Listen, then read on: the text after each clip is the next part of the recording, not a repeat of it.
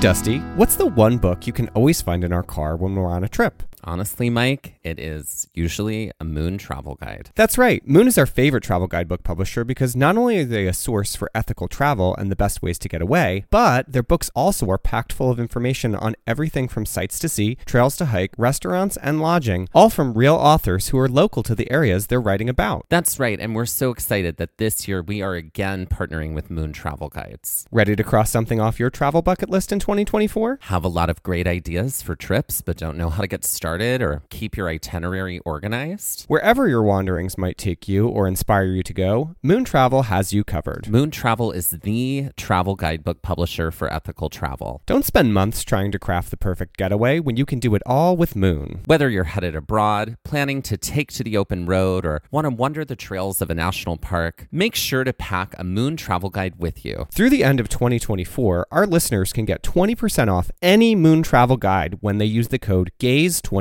at checkout. That's amazing. And that is code GAZE24, GAZE24 for 20% off any Moon travel guide in Moon's entire library. And that is just for our listeners, and you cannot find that anywhere else. Be sure to visit moon.com. Head to our show notes and check it out and see Moon's entire collection of travel guidebooks. Just when we thought we were out, we get pulled back in. While we just wrapped our Season 2 Summit episodes last week, there are definitely some things that have come up that warrant some discussion before we officially close up shop on Season 2. This episode is all about the NPS and the Great American Outdoors Act, which was signed into law in August of 2020. So, in order to understand the Great American Outdoors Act, it is important to understand what the NPS Deferred Maintenance Backlog is. While the national parks have often been credited as America's best idea, the funding hasn't always been there to ensure that this vision is lived up to. NPS sites receive over 300 million visitors annually, which definitely adds to the wear and tear on different park units.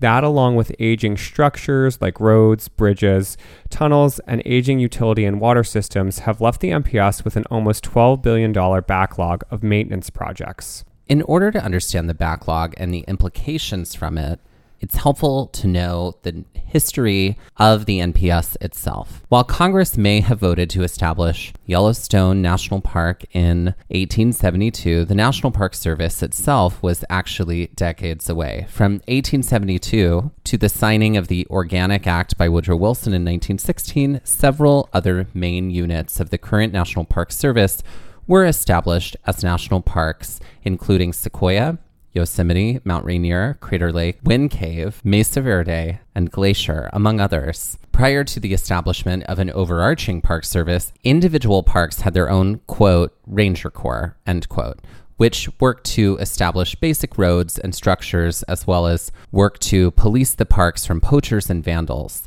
In some cases, like in Yellowstone, Kings Canyon, and Sequoia, the Army was sent to the parks to protect and fortify them. The case was different from park unit to park unit, which created an uneven management and lack of consistency across the board. The growing momentum for preserving the American landscape emboldened more political action in order to preserve the relics of the past, be they of indigenous people or early settlers. The 1906 Antiquities Act, signed by President Theodore Roosevelt, created the protection of, quote, historic landmarks, historic and prehistoric structures, and other objects of historical or scientific interest, end quote. This allowed for the protection of sites under the auspices of the Department of the Interior, the Department of Agriculture, and the Department of War. These sites became national monuments, some of which eventually became national parks. While many of the parks and monuments fell under the management of the Department of the Interior, it was clear that the lack of organization and mismanagement was an issue. This became abundantly clear to Stephen Mather,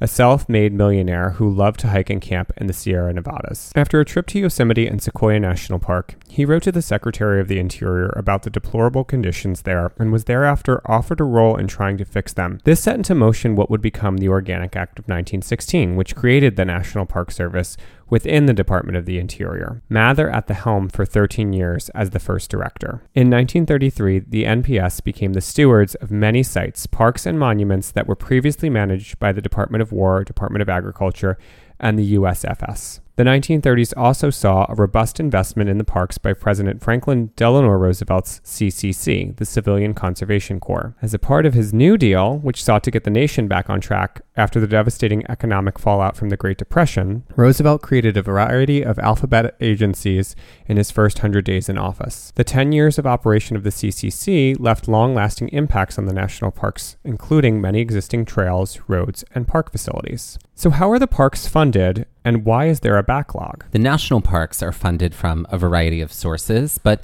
most of the funding comes from you, the taxpayer.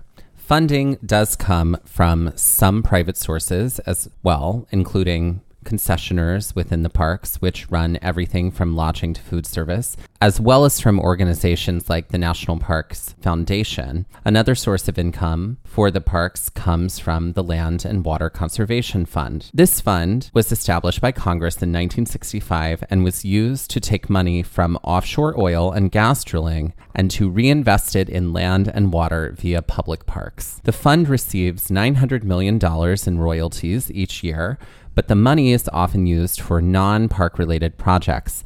Funding is unpredictable from year to year, and the fund itself has even been in danger of potential expiration. All of these additional streams of income are incredibly helpful in the maintenance and upkeep of the parks, especially because the NPS, which manages 419 units, ranging from historic homes to acres and acres of national park land, only receives around $3 billion annually to operate, pay staff, and make necessary repairs and upgrades. When you spread that amount out, it isn't very much, especially when you consider that this is split between a discretionary fund and a mandatory fund. Discretionary being reset by Congress each year, and mandatory, which needs no specific action by Congress to spend. While MPS has to submit a budget proposal every year, it is rare that all the money asked for is allocated.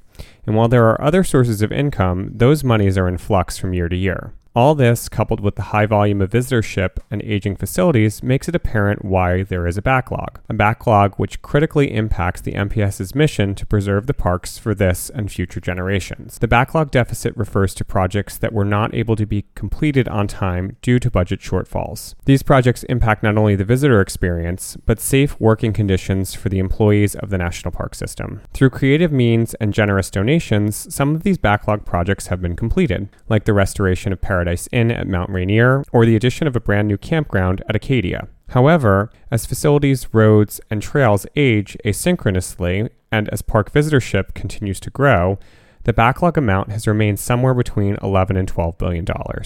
And the maintenance backlog doesn't just affect the parks themselves, but also the communities that surround them. According to a study by NPS in 2018, visitation to the national parks and their nearby communities added $40.1 billion to the economy and were responsible for supporting 329,000 jobs. The funding of and working towards eliminating the backlog, or at the very least reducing it, can only add more value to the parks and the communities that surround them through more job creation and more visitation. So, what is the Great American Outdoors Act? This legislation was decades in the making and is a real step forward to helping to ensure protection of our public lands through funding which will tackle the maintenance backlog of the NPS by allocating $9.5 billion over 5 years to do so, as well as fully funding the $900 million Land and Water Conservation Fund. The legislation will also provide aid to the U.S. Forestry Service, the U.S. Fish and Wildlife Service,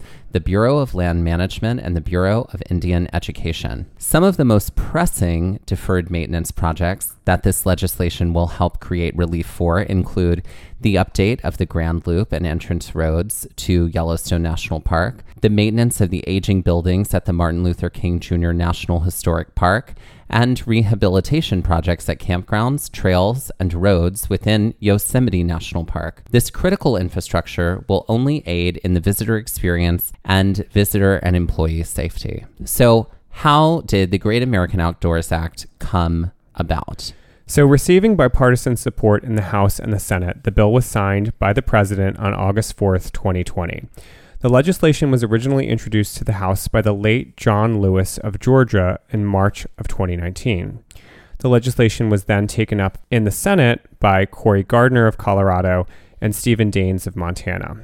There were 59 senators as co-sponsors for this bill. While it was widely supported, much of the pushback for the bill, which came from Republicans, stated that the legislation did not adequately address the near $20 billion in backlog on all public lands in the United States. There was also pushback from the Gulf states, as lawmakers from these states argued that they received too little of the monies from the Land and Water Conservation Fund. There's also, the politics behind this act. While it is great for the National Park Service, when you take a look at the two original sponsors of the bill, Cory Gardner and Stephen Daines, they are Republicans that are facing an uphill battle for re-election in the states that they come from, which have incredible resources when it comes to public lands. Sure. There's also criticism to be made of the president, who, while this is an important act to be written into law, there are so many things that our president has done to undermine public lands in this country. There is a great list on the National Parks Conservation Association website. I'm just going to go ahead and read a few of those so you can get a little bit of a taste. There's over 133 of these slights against public lands, but these are just 4 or 5. So in September of 2017, the Department of the Interior Order 3356 requires agencies to produce, plan, and expand access for hunting and fishing, and among other provisions, amends National Monument Management Plans to ensure public's right to hunt, fish, and target and shoot. January 4th, 2018, the Department of the Interior releases a draft 5-year plan for leasing in federal waters, which proposes opening up the Atlantic and Pacific coast to offshore drilling. In March of 2018, the Bureau of Land Management finalized oil and gas lease sales in southeast Utah near Hoven Weep and Canyon of the Ancients National Monument. In March of 2019, the United States Fish and Wildlife Services proposed removal of all Endangered Species Act protections for gray wolves in the contiguous United States. And lastly, again, this is a list of 5 of 133. In June of 2019, the EPA releases its final replacement for the Clean Power Plan and Affordable Clean Energy Rule, which would not require power plants to reduce carbon dioxide emissions. So, while the Great American Outdoors Act is a boon for the National Park Service, it is not indicative of an administration that is in support of fully protecting our public lands, which includes animals and our climate and the environment in which they and we live. Right. Which is going to start to become a big problem for everybody, whether you're a Republican or a Democrat. So yes, it's time to get on board, folks, yes, and, clean up our acts and fully invest in a clean, renewable future. Yeah. And that's just not exactly what we're seeing. This is, I do feel like a little bit of bait and switch. It's like a way to look good. Like, yeah. I'm going to sign this act. Look at this good thing that I did. It's really hard for me to ignore everything else. Exactly. Right. See this as a way of going like, it is politics. Yeah. And so it's hard for me to not see this as, some kind of performance. Yes. Yes. And don't get us wrong. We want our public lands to be funded. We want Absolutely. the NPS to be funded. We want this backlog to be very close to zero, or at least to be reduced from where it is at $12 billion right now. But at the same time, we still need to continue to put pressure on our politicians to work to solve environmental problems, to work towards bettering issues that surround climate change, because if we don't have environmental policies that protect us, if we don't have policies that are going to work to fight climate change, then no one's going to be able to enjoy the national parks because they'll all be on fire or underwater. Right. So right. Let's get with it, folks. It's true. So where do we go from here? It goes without saying that our public lands offer us so much. The ability to fully fund and support those lands contributes not only to the overall beauty of the country, but the health of its environments, the education of its citizens, and an experience that can be shared by all. While the Great American Outdoors Act is a step in the right direction, we can't forget the support of our public lands is something that needs to be ongoing. If we want our public lands to be available for all, now and in the future, We must continue to offer support beyond our tax dollars and our visitation. Our sources for this episode of Trail Mix includes nps.gov, congress.gov, the National Parks Conservation Association, smartasset.com, and pbs.org. And let's end this Trail Mix with a game. So what game are we playing? Well, since this entire episode was all about the deferred maintenance backlog of the NPS, I have in front of me the receipts, the deferred maintenance backlog. So I'm going to tell you the projects that one park is looking to fund. Okay. And then you have to guess the park. Okay. They are all parks we have visited. Great. Not necessarily in season 2, but they are all parks we have visited. Beautiful. And this is from the report from the fiscal year of 2018. Okay. Great. Okay. So these might be still backlogged. Here we go. Probably. All right. So for this park, they are seeking a total need of $67 million. Okay. 52 of which is for deferred maintenance. Okay.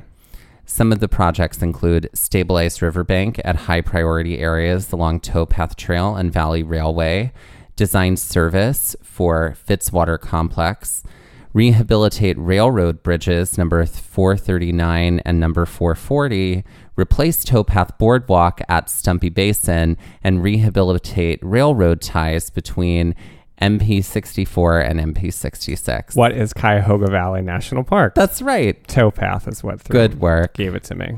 Okay, are you ready for the second round? Yep. There are 5 rounds. Great. This national park is seeking $103 million for 66 of which is for deferred maintenance backlog. Replacing, the projects include replacing maintenance facilities at McFarland Hill headquarters, demolish and replace a wastewater treatment plant facility, and rehabilitate seawall campground and maintenance building.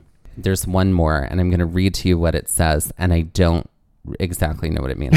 But it's MIL 2 plus OVLY 2. Oh, thank you for speaking in robot. Now I understand. Cadillac Mountain Road. Oh, is this Acadia? That's Acadia. Right. There you go. Great. I'm literally reading it directly from the report. So I know, there's some things that I don't need.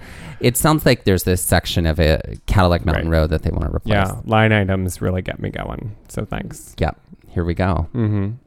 Third one. Great.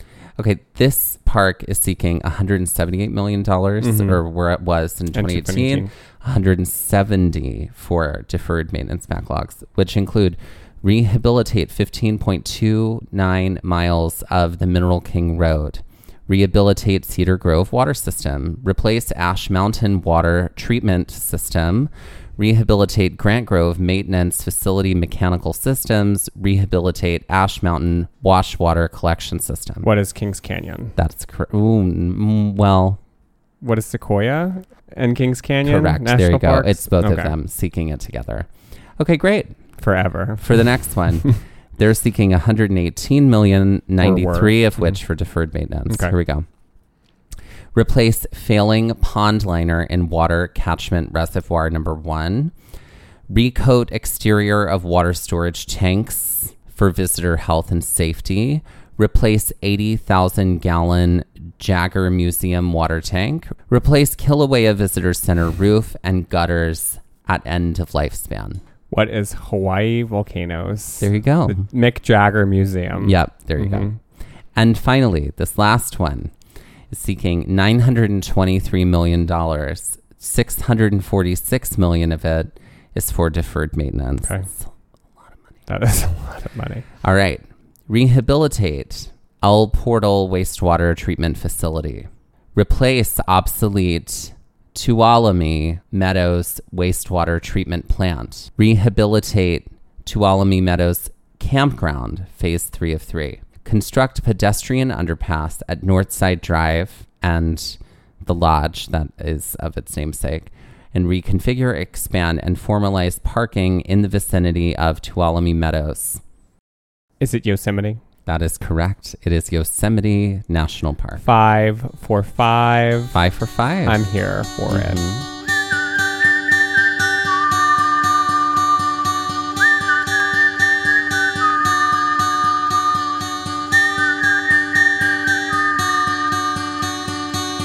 This has been Trail Mix by Gaze at the National Parks, the podcast. And we're here to remind you to hike early and hike often, and that adventure is always out there. Gaze at the National Parks was created and is hosted by Dustin Ballard and Michael Ryan. To see images from this episode, follow our Instagram at Gaze at the National Parks. To contact us, email us at gazeatthenationalparks@gmail.com. And to find out more about the parks talked about on this show, visit our website, gazeatthenationalparks.com. That's Gaze, G-A-Z-E. All original artwork featured on Instagram and on our website is by Michael Ryan. All original music was written by Dave Seaman and performed by Dave Seaman, Mariella Klinger, and Sean Sklios. Our music producer was Skylar Fortgang. This episode was edited by Dustin Ballard.